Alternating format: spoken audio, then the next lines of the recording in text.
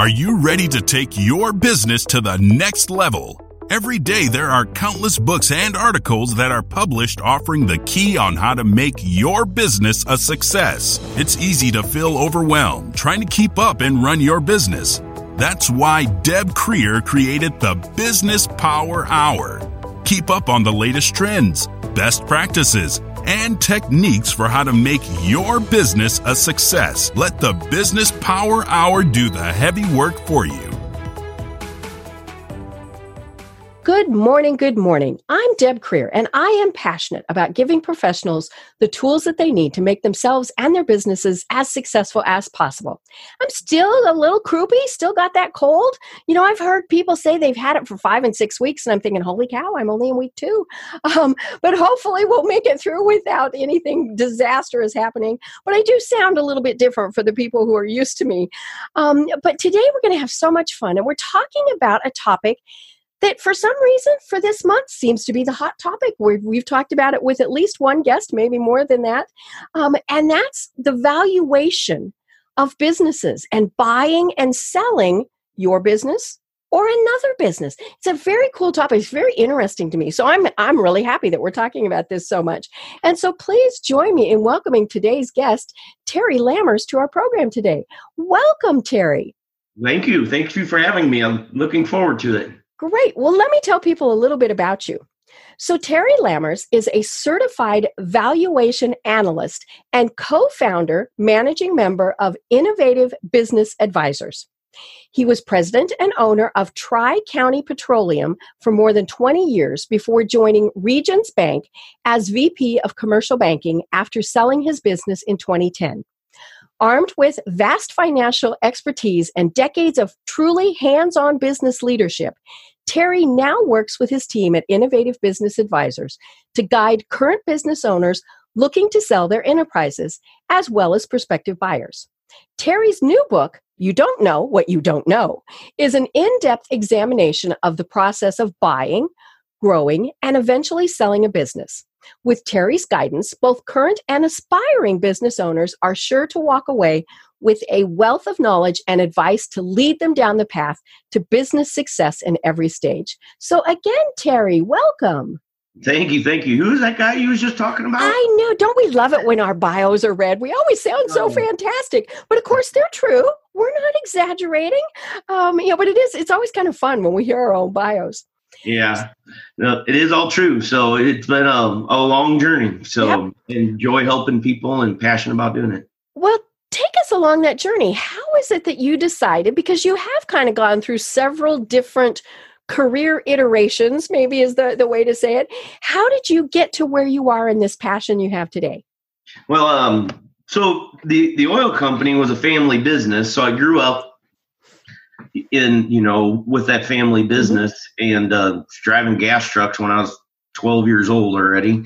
But I worked away from the company for a little bit, and then I came back, and things weren't so cherry when I came back to the family business. It was just me, my mom and dad. And I jokingly say that we had 2 trucks and it was a good day if they both started. So that is the thing with family businesses, right? Yeah. So, there's a story behind how I got to that point. But before I came back to the company, I was working at another bank, and mercantile banking, credit card finance. So I learned a ton of information from them. I was in their finance department, and there was 3 of us that did the finances for the financial reporting for a $500 million credit card portfolio. So that was a good experience. So when I came back to the company, we had the opportunity to buy another company. And I knew by doing that, that would put us back in the black. So I helped facilitate that deal. And that did get us back in the black and kind of started the ball rolling. And over the course of the next 20 years, had the opportunity to buy 11 companies in total, which grew us from $750,000 a year to $42 million. Ooh, I bet your parents were happy. What's that? I bet your parents were happy with that. Oh, yeah. Yeah, it was a wild ride. But, there's even a story behind that. In 2006, you talk about the 5 Ds, of business, death, disability, divorce. In 2006, my dad had a heart attack and had to leave the business. And that was really what kind of led to me selling the business in 2010 after he left. it just, he survived, thankfully, but good. It just didn't have the same, gumption for it anymore. Right. So, and I had the company valued because I had no idea what it was worth by valuation analyst, and ended up selling the company to Growmark, which is based out of Bloomington, Illinois. They're a $6 billion agronomy company. And after that, I had to work for them for 6 months, and then I was done. So I sat around the house for 3 months watching the Today Show in the morning and The Price is Right at noon and Oprah in the afternoon. And after about 3 months, my wife's like, "You're going to get a job. You're done." So apparently my house is a marital asset that I'm not allowed to be at during the day. Yeah. So I got a call from Regions Bank, and they wanted me to do banking. And I was always kind of a finance guy. So I'm like, you know what, that's interesting. And I'd obviously done a ton of banking with buying the companies that we bought. I had a $4 million line of credit because we had $3 million in accounts receivable. And I got to work close in town. It was all good. So went to Regions Bank, and Regions is a big bank, and they're a good bank. So I'm not saying nothing bad about them, but it was very interesting. They're a big bank. Yeah, they are. So everything's got to fit in the box, right? Which was a little bit outside of my style, but it was very interesting to see how they look at things, on the other side of the fence from what I was looking at. Because even as a business owner at the time, you're taught about cash flow, and you add depreciation back and amortization. But in the back of your mind, you're like, well, are they really looking at cash flow? Or are they really looking at net income? And then it was just really neat to see, the bring somebody through a loan process and listen to what the underwriters are talking about. And, from a business owner, all these quirky rules that you got to do, for the bank, it's like, well, there's reasons for that. That's why, yeah. They've got stories about how they've lost money because somebody built a building on the other side of the property line, and just crazy things. But after 3.5 years, I kind of got my entrepreneurial spirit back. And then, it also gives you time to reflect. And, it's what do I want to do for the rest of my life? And what did I enjoy doing? Well, I enjoyed buying companies. So in 2014, my first partner and I started Innovative, and I went and got my CVA designation because that's how I sold my business, right? I had it valued. So I wanted, that's a national designation through NACVA, the National Association of Certified Valuation Analysts. And so Innovative does 3 things. We help people buy and sell companies. Our target customers are people that have a company with a value between 1 and 20 million. I am CVA, so we do a lot of business valuations. And then we have a coaching platform that we call CEO2, the number 2 CEO. So Chief Everything Officer to Chief Executive Officer. Oh, okay.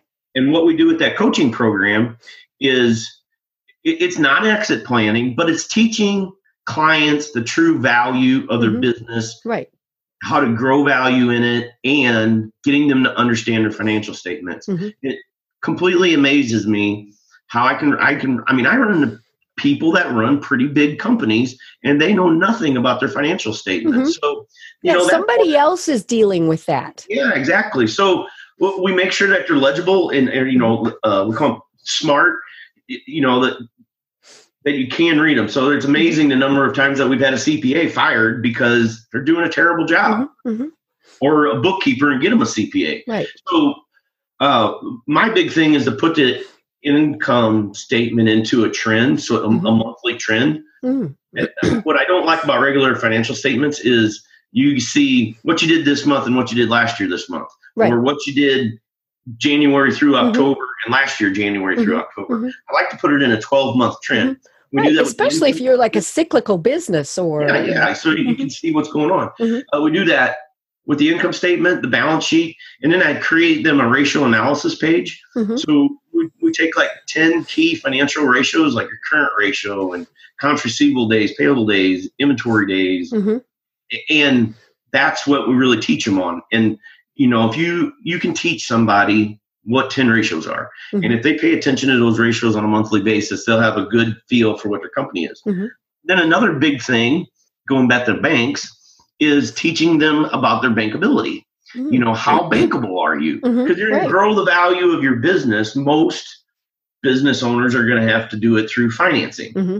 And I run into a lot of people. I think it's kind of the old school, I don't know. I know that banker. He ain't worth a hoot and, blah, blah, blah, Yep. blah. But at the end of the day, it's because you're not a bankable person. Mm-hmm. You maybe get too much debt. But so we help them create a debt schedule and teach them about their debt service coverage ratio and, just the basics of lending. Because when you get to its simplest form, there's two sides to every loan: cash flow and collateral. Mm-hmm. So that's a process, getting them to do that. And then the final thing is teaching them about the non-financial things that can really affect the value of their business, or even if it's sellable. I have a company right now that we're trying to sell, and the owner is very involved in the company. And in this particular industry, there's a shortage of workers. So I am having a very difficult time to find somebody that wants to buy that company, and they already have employees that can absorb as customers. So what happens a lot of times with these non-financial things in a company is it's not that it lowers the value of your company, say from like $1 million to $800,000. It makes the company completely unsellable. Right. So those things are very important. So it's just that whole genre. And through the process, we don't do a formal valuation, but they get a good understanding of what their value of their company is. And that is, if I had to leave your listeners with one thing through this whole hour interview or podcast, is whether you plan on retiring in 8 years or 3 months, you need a realistic idea of what your company's worth. Because in the book, I talk about building your teams, so you need to know who's your banker, who's your attorney, who's your CPA, who's your finance guy. Well, once you know the value of your company, you need to go to your finance guy because he's probably the one helping you set up your retirement, right? And give him that realistic number. What's really sad is when we have a lot of people that come to us. This company I told you about in particular, literally came to me. They had a crash and burn trying to sell the company to a family member. And said, it's probably never a good idea, especially on your own. Might work if you have a third party involved, but it's a classic case study, let me tell you. So they tried to sell it to a family member. They had a valuation from a large CPA firm, from a CBA. We'll get into that a little bit more later, but the company was way overvalued. It didn't go through. It wasn't a bankable deal. Right. Come to me and said, if I don't sell the business in 3 months, I want to close it down. Well, that's painful. That's just a little bit of pressure on you. Sure. And you're leaving hundreds of thousands of dollars on the table. That's just crazy. So valuation is a very important thing. When we actually trademarked the term bankability method. So when you're valuing a company, there's 3 approaches to valuing a company, and then there's different methods under each approach. So there's the asset approach, which typically is only used when the company's gone out of business or the income of the company doesn't create a value greater than its assets. Right. You might be just piecemealing it off. Yes. So the second approach would be a market approach. And think of the market approach as like selling your house. Choosing real estate every day, right? So if I got a house on this corner that's 1,500 square feet and 3 bedrooms, 2-car garage, and sold for $150,000, and there's an exact same house on the other side of the street, it's probably worth the same, right? There's those things called comps. Yes. So we don't hang our hat on the market approach, but certain businesses, like the dental and HVAC companies, right. There's kind of some standardization. There's kind of some standard stuff. So we do take a look at that. But the main thing is the income approach. So here's what I want your listeners to walk away from. When I do the income approach, we hang our hat a lot on what we call the bankability method, meaning if I come up with a value for your company, let's just say $1 million, and you go to a bank, put down a reasonable down payment, in my humble opinion, real estate aside, you should be able to pay for the company in 5 years. So if I set up a loan schedule, is there enough debt? Is there enough cash flow from the company to come up with a debt service coverage ratio that's acceptable to the bank. So in that, bankers love that because you're putting, you're giving them a good deal to finance. What rubs me wrong with a lot of other valuators is they'll do what's called a future discounted cash flow method, where they take the current, say the average 3 years has been $400,000. Then they do a discounted future cash flow method, which says, we think the company is going to grow 3 to 5% to infinity. And then they bring that back to a present value, and they may value the company, say, on $700,000 or $800,000 in cash flow, and the company's only currently achieving $400,000. Right. So it comes up with a value of the company that's greatly overflated, and it's not a bankable deal. Right. I had this. Yeah, it's starting out in the hole. Yes. Yeah. I mean, I'm not a finance person, and I get that. Here's the other trap you fall into then. Bankers are salesmen, and they will sell you a loan. So if there get any bankers listening, I apologize, but hey, they're a business. Guess what? I only got a bonus if I made so many loans. So right. So part of what will happen is a lot of small business deals are financed by the SBA. So you can get an SBA 7A loan on a 10-year amort schedule. So the banker will take this inflated number and say, well, if we spread that out over 10 years, you still get an acceptable debt service coverage ratio. Yeah. But you shouldn't be paying for this company for the next 10 years. No.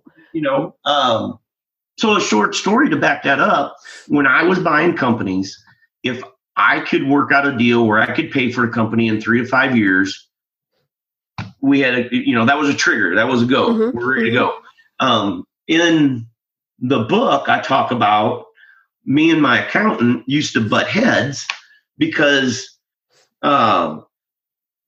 he was very adamant, and to a certain extent I agree, that you only pay for a company for the cash flow it's producing, not what it's going to produce under you.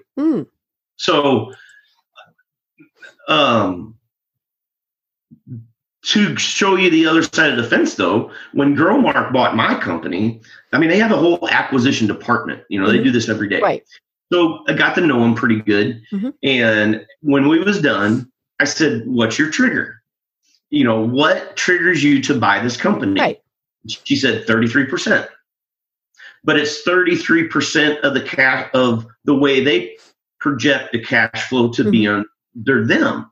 So here's another very valid point for your business owners to think about.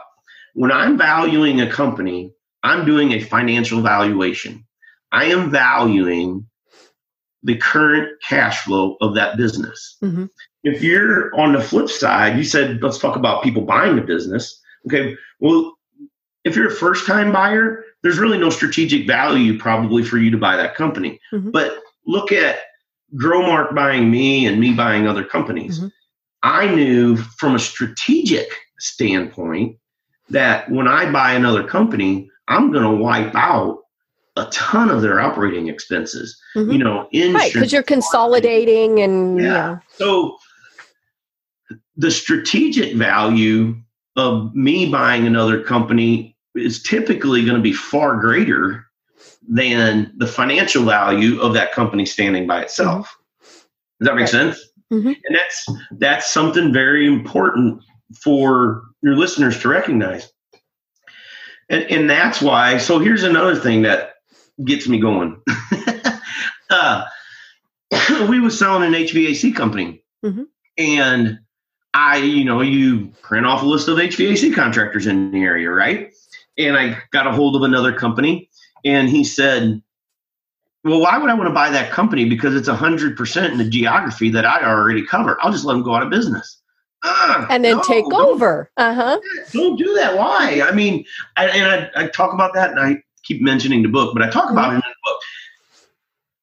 If that company goes out of business, maybe you do get 10 or 20% of their business. But in my experience with buying companies, if you worked with the owner, paid him a fair price, the old 80-20 rule, 80% of your income comes from 20% of your customers. If he would go with you to those 20% of the customers and say, hey, you know what? I sold my business to Terry because he's a good guy and he's going to treat you right. Give him a chance. Right. We 95% of those customers. Yeah. And you're not going to have to hustle to try and get them. And it's kind of like a referral, right? We get most of our customers by referrals. And if I get a customer by referral, it's like, that person's going to use you. Right. And a lot of times it's such a seamless transition. People don't even know. I mean, my home security company, good example. I think I've been through 3 different owners, but never really realized it until the bill was being paid to a different company. This one bought that one and this one bought that one. And it was like, oh, okay. So, service was uninterrupted. I did get new contact information in case I needed something, all those various things. But it was so much easier for me to just stay with the new people than to go and find somebody new. Yep. So back to the 33%, it falls back to what I was talking about with, if you're going to buy a company, you should, in most circumstances, be able to pay for that company in 3 to 5 years. But be aware of looking at it from a financial perspective versus a strategic. And I'm not, I talk about a story in the book where I had a company, I had 4 or 5 bulk plants, but I had 2 offices that were 30 miles apart. And I had a competitor that was right smack dab in the middle of me. And so for us, a bulk plant is a petroleum storage facility. We sold fuel to farmers, truckers, excavating, had 2,000 and 4,000 gallon trucks. So you'd have a storage facility of 150,000 gallons. So this competitor was right in the middle of them 2 offices, bulk plants, and he had a bulk plant also.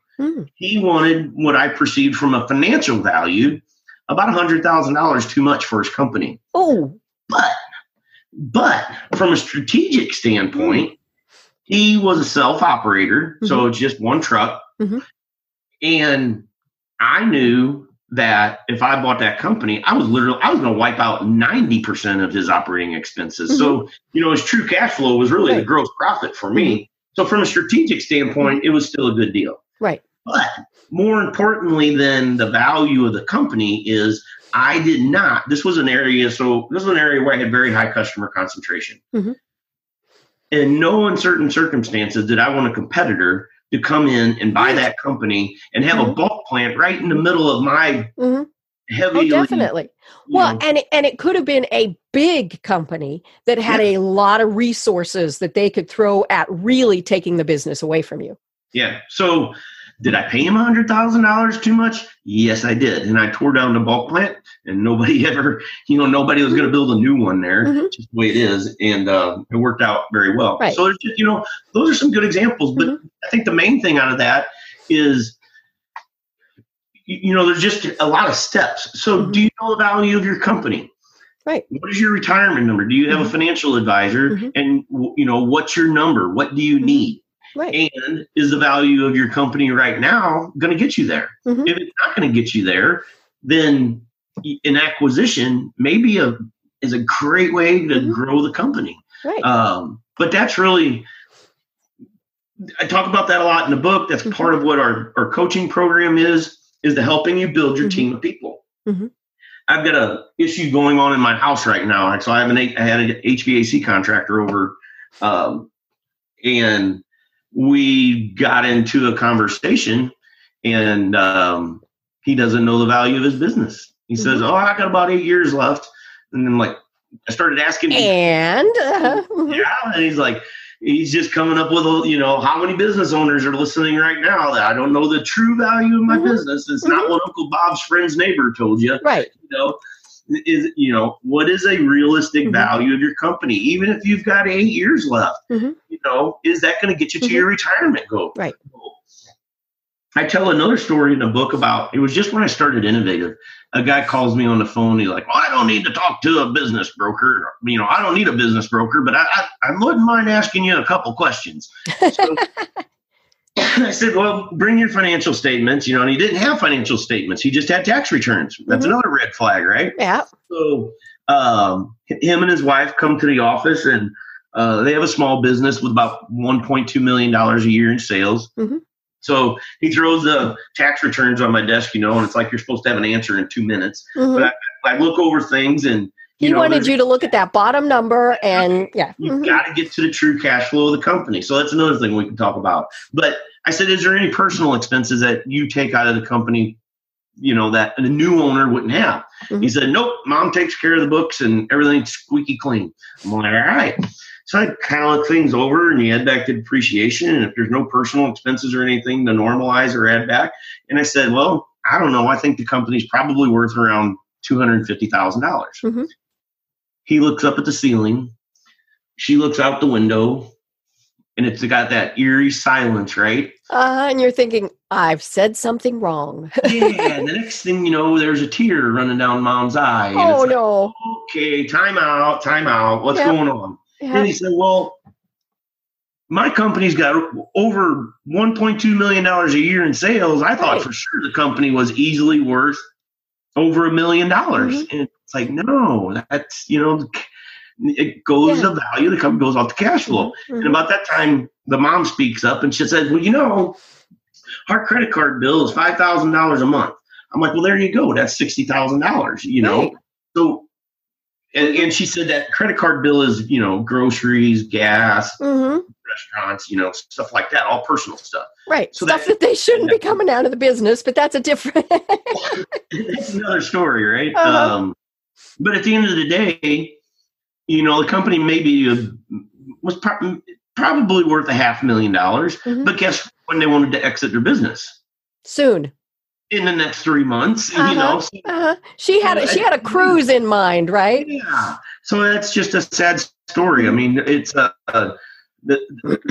nobody wants to talk about exit planning, but I call it the ostrich syndrome. You got to get your head out of the sand. Right. So here's another thing we touched on financial statements and cash flow. I have 2 mantras that I talk about all the time. One, your company is not about sales and net income.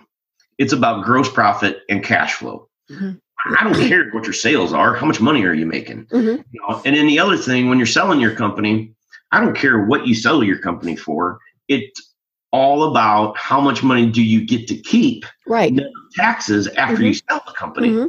So those are 2 very, very important things to remember. So when you write a book, I used a book coach, and you're supposed to write a first page, something that's going to grab you. So my first page is about an actual company that I bought. The purchase price was well over $1 million. And me and the owner and I had worked out the purchase price, and we was working on a purchase agreement. And there's this tricky little thing called the allocation of assets. So let's just say it was $1 million. You can agree that the value of the company to sell it for $1 million. But how you allocate that purchase price to the assets of the company can have a huge tax implication. So the buyer, if you're buying a company, you will always want to put as much value on the equipment as possible, because then you can redepreciate it off. If you're the seller, you'll want to put as much value of that company to goodwill. Right. Because the tax difference, and I'm not, again, get your CPAs mad at me. I'm not a CPA, but let's just say capital gains tax is, or ordinary income is going to be around 40%, and tax on goodwill is probably going to be 15 to 18%. Yeah. So I like that number better. Exactly. So what my 2 accountants were butting heads about was the allocation of the assets, because I needed as much value on the equipment as possible. I mean, because we wanted to redepreciate it, but also for banking purposes. I needed it for the collateral of the loan. And the other accountant was obviously wanting to get much more in goodwill because of the tax implications. So it was a very real thing, and it was very heated discussions. And finally I had to call the seller and say, look, this is the way it's got to be. You got to tell your CPA to back off. So it's really tricky, So we trademarked the name "You Don't Know What You Don't Know," and I'm very happy I don't want to count my chickens before they hatch, but I think the book's going to get picked up by a publisher. So, Ooh, nice. And we plan on creating a series of books. You don't know what you don't know. So the byline on my book is everything you need to know to buy or sell a business. My partner has a book written, all canned up and ready to go. So his book will be You Don't Know What You Don't Know. And it's going to be something like the steps to get top dollar for your business. But the basic of the book is he talks about this and it's a true story. Obviously, don't mention names, but it was one business that decided to sell the business on his own and another business that went through a broker. And just the contrast and how things were handled, so I'm not trying to promote us as a broker, but man, to the true essence of you don't know what you don't know. There's a lot of, there's so many landmines in selling a business that if you use somebody that, to help you through it, it makes a big difference. Right. Well, and, you mentioned selling a house. We always think that our house is worth, and you even mentioned it with these, the other examples. As the business owner, we always think it's worth more. Especially because we put our blood, sweat, tears, everything we've had into it for maybe most of our life. And so we're going to value it here. And, that unbiased third party, which is the broker, which is the advisor, whoever you end up working with, they're the ones that are, as you said, bring them back, back to earth. And there are so many things that you have to deal with as you're going through either buying or selling a business. We just don't know. We don't know. Like you said, we don't know what we don't know. And so there's no way that unless you've done this a lot, that you know everything. And of course, then you have so many things that fall into play with taxes. Obviously federal and then state. I mean, what the heck if you're in two different states? We've got a lot of foreign investors that listen to this program. Okay, that's a totally different bailiwick. So that's where it is good to work with, a company like yours who knows all of that or can find it out. Yeah. It's interesting. A non-financial thing that really affects the value of a business is recurring income. Companies with recurring income will always sell for a higher multiple than transactional companies. So that's why with Innovative, we're kind of making a subtle shift. We're always going to be the brokerage side, but we're really wanting to build up our CEO to CEO program. And we just came up with the logo, and that's really all come about in the past 3 months. So it's not even on our website yet, I don't think. But But a coaching program has recurring revenue. And the thing that's interesting is I can find people and teach, retired CPAs, teach people to teach our coaching program. It's not rocket science. And I don't mean that to be disrespectful to people that don't know their finances, because it's normal. But it's hard to teach somebody how to do brokering because it's so much experience. And, I've bought companies contract for deed. I've bought companies, separate by what you pay for the business, and the real estate was different, and 100% bank financing. I've done 2 companies on earnouts. So that's a way to sell a company too. Those 2 companies were distressed and wasn't sure who I would get to keep or whatever. So we gave them 25% of the gross profit for the customers that we kept for 1 year, and it turned out to be a pretty fair deal for them, because otherwise they was going to close the door, and get nothing. Right. So there's a lot of ways to skin a cat, as they say, and it is complicated, and then, you toss in the fact, like you said, with maybe a family member that's involved, or, worse, what if you've got family members that you're selling the business away from? They've worked there forever, and oh golly gee, Dad, what do you mean I'm not going to get the company? Or maybe you want to do it as employees are purchasing the business. I mean, like you said, there's just so many different ways to think of all of this. So here's another one that I run into quite a bit also is, and I'll bet you any money you have a couple of listeners right now in exactly this position. They know who they want to sell their company to. Right. And it's a sibling or a key employee or something like that. Like, I'm selling my business to Bob. So it comes time for Bob to buy the business, but guess what? Bob has $10,000 and that's it. Yes, exactly. Bob don't have no money, so I've run into bankers and they call that all of the knowledge and none of the money. Mm-hmm. So, please be aware of that. I mean, I worked with a company for 2 years and they just finished a transaction. Dad was selling it to his son, but that was a big problem. Mm-hmm. And the dad ended up financing a good chunk of it just because the kid wasn't bankable, I mean, so that it's something, gosh, there's so many things. It's just like I said, it can be as simple as simple can be, or it can be a landmine. I mean, the fastest company I bought was in 3 days. Wow. But I'm guessing they had all of their ducks in a row. They planned. No, actually, that was one of the distressed companies that I bought. I found out about it on a Wednesday. I called him, and the guy said it was a deal where there was a death. So one of the 5 Ds. He willed the company to his niece or something, and she wanted no part of it, right? Well, then she started losing money like crazy, and he was going to close the business on Friday. This was a friend helping her. Oh.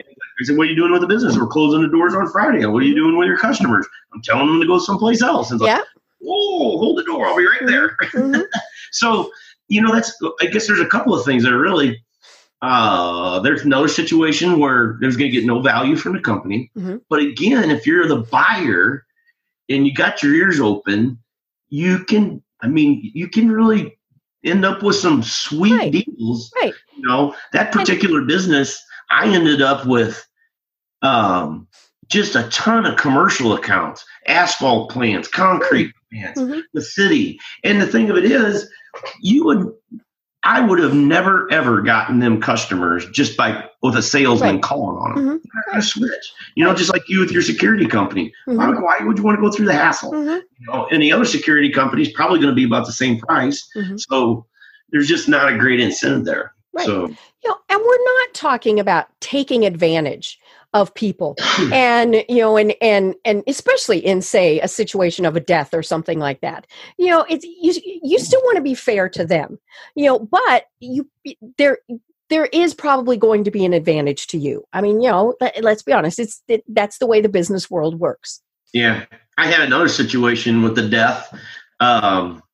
We had found out that a company was wanting to sell. So my father and I went and talked to him. It's kind of sweet, actually. It's an older couple. Poor planning, never turned business over to his son, and his son was quitting. So they're in their 70s, and they have this oil company. And we meet at their house, and everything's orange, so it's all like from the 1970s. And we had a great conversation with them. And about 2 weeks goes by, and I never heard back from him. So I gave him a call, and the mom, answers the phone. Sylvester's, the Sylvester Oil Company. And you're like, okay, that's new. Yeah. So I said, "Hi, Mrs. Sylvester." I said, told him who it was. We had a conversation with you and Alex, your husband, and just curious what's going on. And she said, "Oh, I'm so happy you called. Alex had a stroke and he can't talk." Oh, no. So and she's like, it was a smaller company. She's like, it was very cold in wintertime. And she's like, and our truck won't start. And I have customers that need deliveries. Would you start taking care of them for us? So this was like February. Finally, we get to April. And I'm like, "Mrs. Sylvester, I have to pay you something for this company." So again, it was I didn't take advantage of her. We paid her for a company. Right. More importantly, we helped her dismantle the company because this poor lady's in her mid-70s. She doesn't know dealing with her husband. That's Yeah. So, gosh, just you got to plan. Don't have the ostrich syndrome. Get your head out of the sand and wake up. So here's another thing that I see often, and I talked about it with this guy yesterday because he had bought the business from a previous person. I call it the glider effect. I'm showing you on the screen. I'm coasting. But no, think about it. So a glider doesn't have an engine, right? So I see a ton of situations where the owner took his foot off the gas 5 years ago, and it's just gone. Yeah, because without an engine, it is going to go down. Yeah, so it's lost $200,000 in cash flow. So if a typical company, you're gonna, if you're gonna get 3 multiple for it, and you lost $200,000 in cash flow, that's $600,000 that just went out the window. I valued a dental practice, and oh my God, the value of it went from like $3 million to $1 million in 5 years. I said, what's going on? He's like, I'm tired, dude. I just don't want to work the hours.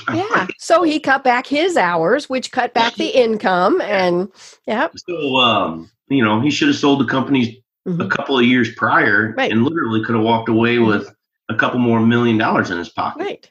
Right. So, well, and it's interesting. One of the things that I have learned through all of this is, maybe I'm not going to sell my business, and my business is pretty much me. So I'm not even sure that there's anything. There's obviously asset value, but there's not and so but I still should be thinking like I'm going to, because then I'm going to be planning for growth. I'm going to be doing strategic planning. I'm going to be doing all of those things that as a good business owner, I should be doing no matter what. And I think that's the thing that I really want to emphasize to people is, you might really not want to sell your business. I mean, whatever it is, you might just not want to sell it. You might be one of those people that I'm going to work till the day I die. But you still should be thinking, how can I value this business or so that somebody actually might want to buy it, and just have those good solid business practices along the way that you should be doing no matter what. Yeah. And, it's to a certain extent, you also want to say it's not all about you. Right. What if, so your business is basically you. Unfortunately, my business is still like that also. But, if I get hit by a bus tomorrow, who's going to run it? What's going to happen? Right. So, you meant, I don't want to change gears. Because there is kind of almost the exit planning strategy. I mean, say the business doesn't get sold. Well, somebody still needs to close it, is maybe the easiest way to put that. And so you should take those steps so that your employees, your loved ones, your whoever aren't having to go, well, what's the password to her computer? Well, that's exactly what I was just going to say. Not only that, it can be your customers. Right. We ran across an insurance company where the owner was single owner insurance company, and he suddenly passed away, had a heart attack or something. Nobody knew the passwords. Right. Nobody could service his customers. I mean, it was a disaster. They couldn't notify them that they were going to have to find somebody else. Yeah. So, it is important. There was another thing I wanted to talk about for your buyers that may be listening. We talked about a strategic acquisition. So I own an HVAC company and I want to buy another one. Or I own a security company and I want to buy another one. We have a lot of people that come to us and say, I want to buy a company. I want to become a business owner. That's right. And the typical person is working in corporate America. They're 40 years old. They've got a big 401k or, they got some cash and they want to buy a business. Right. Because they're tired of working for the man. That's right. What kind of business do you want to buy? Well, I don't know. Profitable one.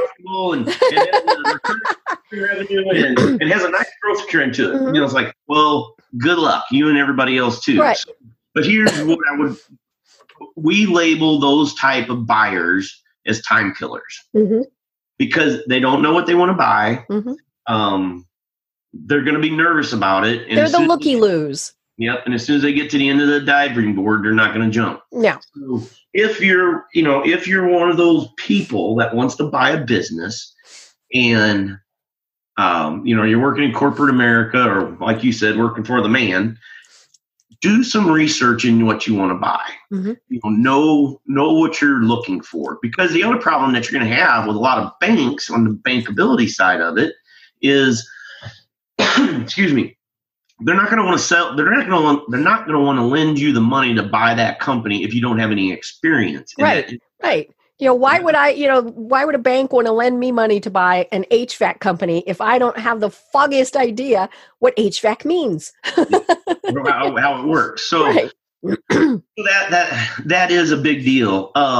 Another thing to think about, and it's one of the non-financial things that we talk about, the working capital that it takes to buy a company. Mm-hmm. So think of buying a company as writing 2 checks. You write one check for the value of the company, but then you also have to have another check to support the accounts receivable, inventory, mm-hmm. right. and stuff like that. Yeah, that's because the day you take that business over, you got bills to pay.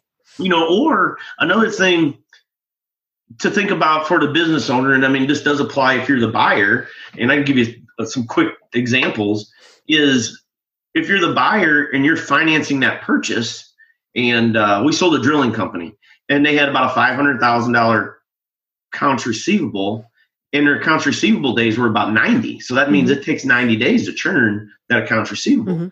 Mm-hmm. So that our buyer came from a family business, but you're going to have to fund that $500,000 mm-hmm.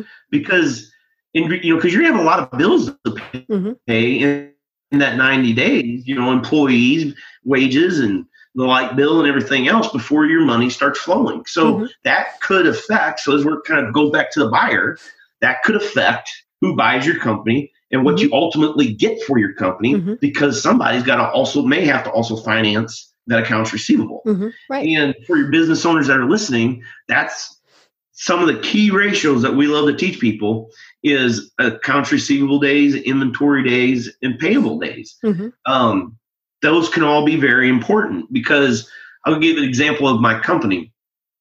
Back in the day, you got to pay for fuel in 10 days. Our average receivable was like 27. Our average payable, and in total, our average payables were like 12 days. Mm-hmm.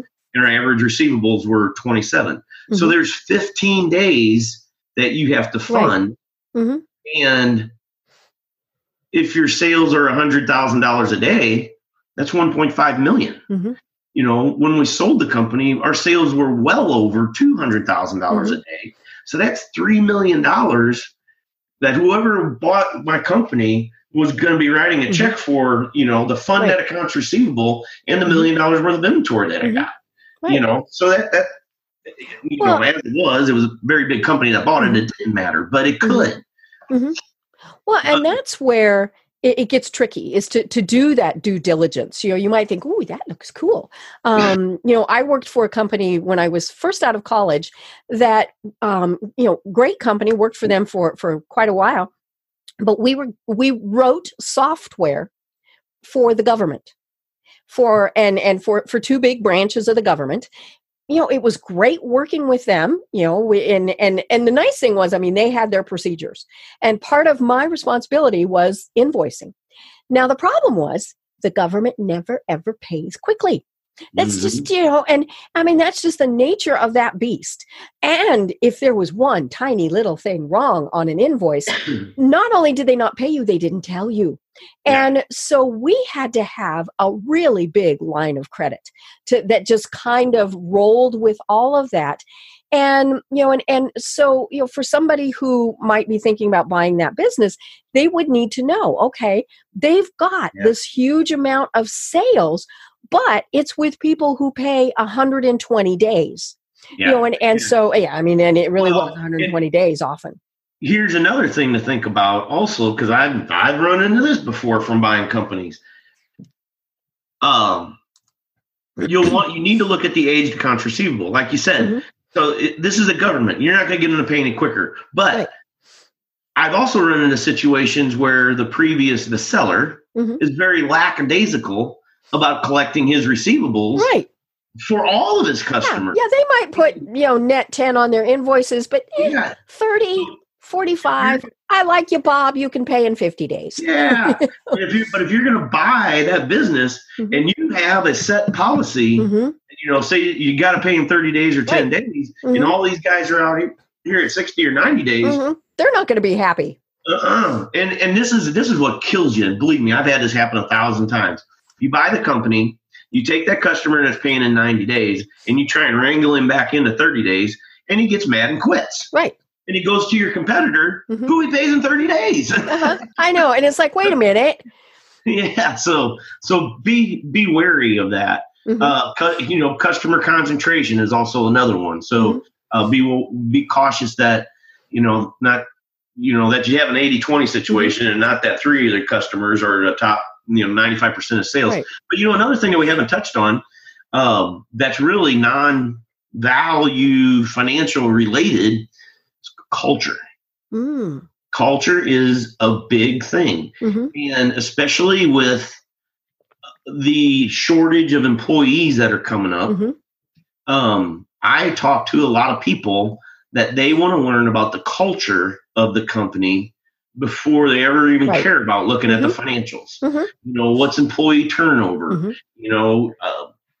Is it okay if Bob or Susie's 10 minutes late to work because they had to take a kid to school or they had a kid that was sick? Or what if they, can they leave early to go to work from home? All that various stuff. Yeah. So that's getting to be a very, very important aspect. I bet. And it's something that, how can you, if you're valuing a company, how do you put a value on that, But you're right. It definitely needs to be mentioned. And, and so as you're doing the due diligence, maybe you discover that every other Friday, half of the workforce is home. They're going to work from home or, whatever it is. Yeah. Is that the way you want to do business? And all of those various things. I know we're getting close to the end. There's just so many things. It's funny. Another thing that popped into my mind, due diligence. You brought up due diligence. Due diligence questions are absolutely important because, if that skeleton's in the closet, if you want to ask about it, they're probably not going to bring it up, especially if it might be a little questionable. We ended up buying a company after I sold the oil company, ended up buying another company, and it was in a field that I wasn't familiar with, but the partner I was buying it with was. But he never bought a lot of companies. And, I'm used to buying bulk plants and trucks and kicking tires, and I knew what I was looking at if it was good, bad, or otherwise. When we bought this company, didn't think about asking, what's the phone system like? How old are the computers? They had software for the business that they was in, but nobody was properly trained on it. Right. Nobody had gotten a raise in like 5 years. So more than we bought it, everybody's coming with their hand out because they're all kind of underpaid. So, man, like I said, there's just a lot of tricky questions. I don't want to scare people off from doing it, but, make sure you do your research on what you're buying. Right. Well, and there are obviously benefits to buying an existing business. We all love the thought of being the entrepreneur, but there's also an awful lot of people who aren't entrepreneur. They don't want to start from scratch, or maybe they're, buying multiple businesses, or as you said, buying, expanding, doing acquisitions, all of these various things.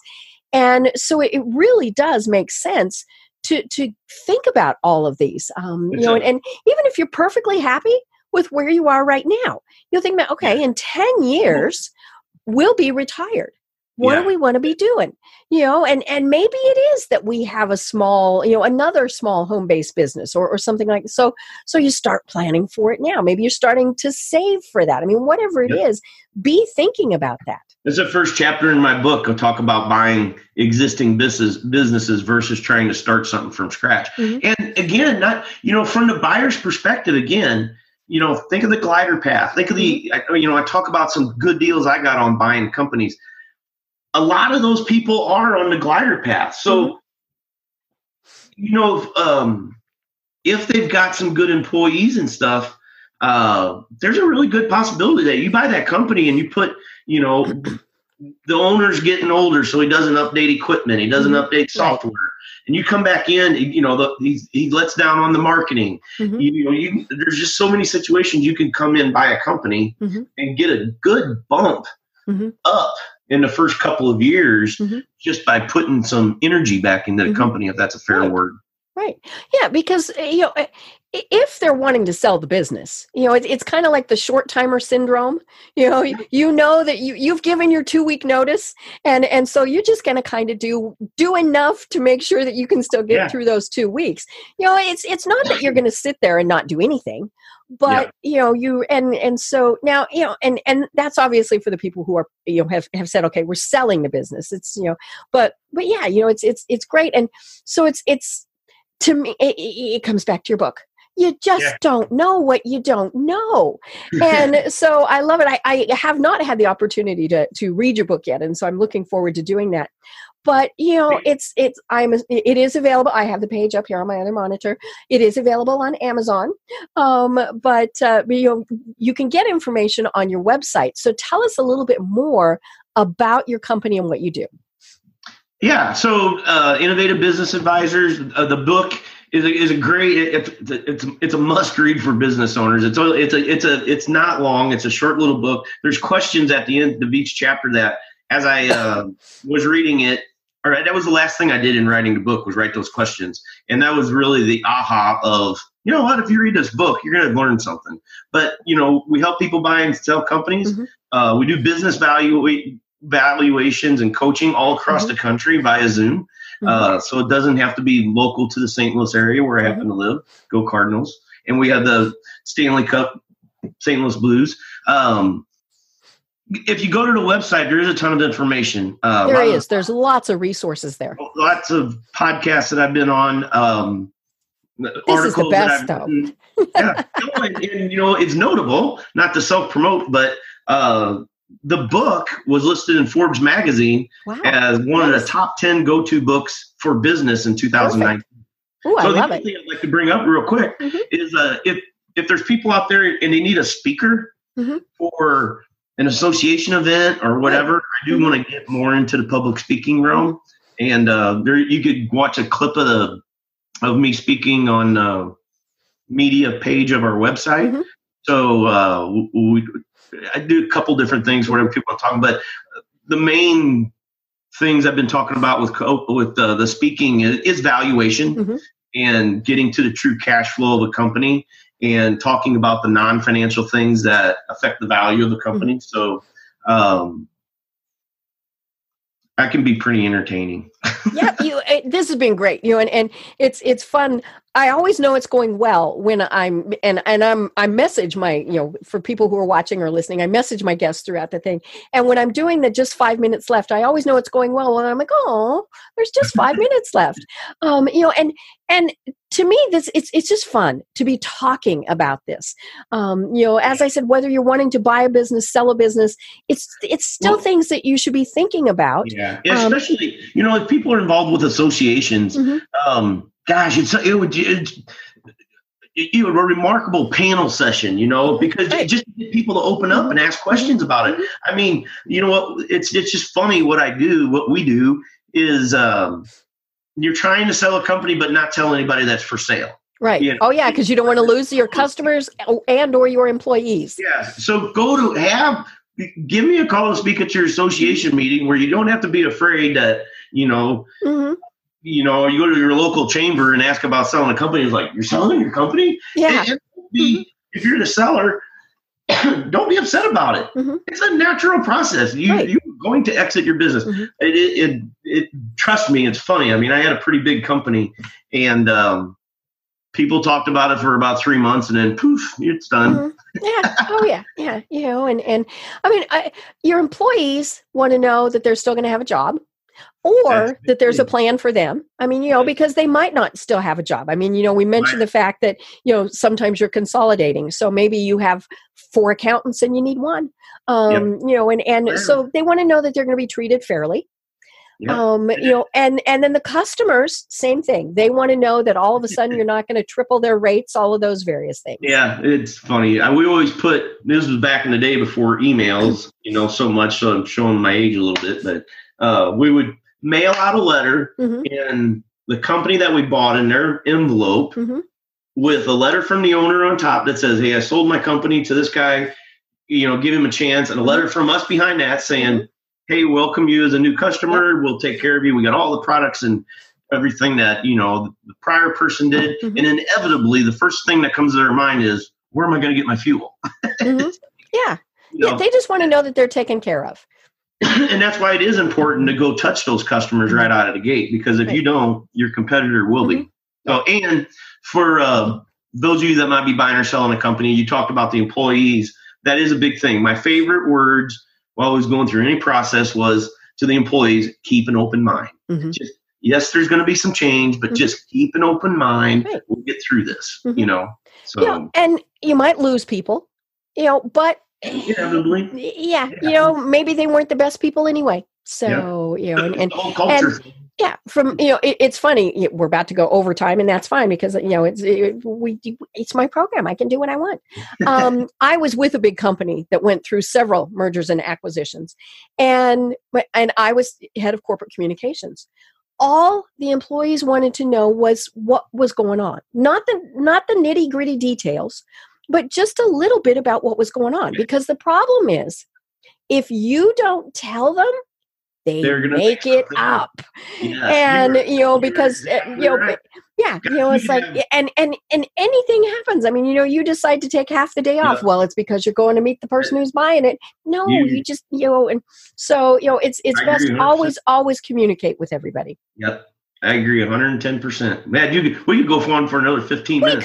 We could. Hour. We could go for another hour. Which just means, Terry, that we need to have you on again.